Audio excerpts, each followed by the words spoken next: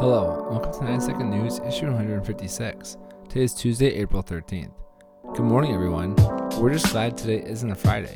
We're pretty sure everyone has had enough bad luck over the last year or so to last a lifetime. Party hard, but not too hard. Airbnb announced the launch of their Summer of Responsible Travel policy changes yesterday in a blog post that outlined their 8-point plan to curtail parties and other events that could endanger public health. Among these plans are increased scrutiny for 1 or 2 day bookings during the 4th of July week for guests without a history of positive reviews, which has been pegged by many, including President Biden, as the reopening of the nation, and optional noise detection devices for superhosts on the platform. Uber everywhere. As the rate of vaccinations increase rapidly in the US, more than 50% of American adults are expected to have the first dose by the end of this week. People are slowly starting to return to normal lives. One company that has heavily felt that boost has been Uber, who reported its highest gross bookings last month since the onset of the pandemic over a year ago.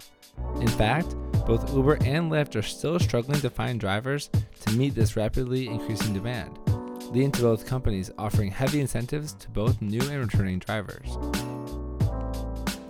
So, about those semiconductors. Yesterday, President Biden met virtually with a collection of 19 CEOs, top foreign and domestic policy advisors, and field experts to discuss the semiconductor shortage in the US that has led companies such as Apple, GM, and Tesla to change manufacturing plans.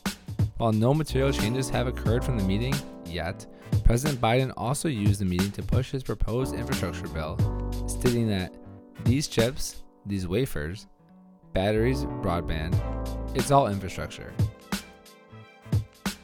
A deal that has a lot of nuance. According to sources close to both companies, Microsoft has agreed in principle to purchase AI audio company Nuance for $16 billion, a 23% premium over the company's closing price on Friday. This deal, which is Microsoft's second largest since 2016, will help to provide live transcriptions in Microsoft software like Teams and Azure cloud service. Have a great rest of your day, and we'll see you tomorrow bright and early, the 9 Second News team.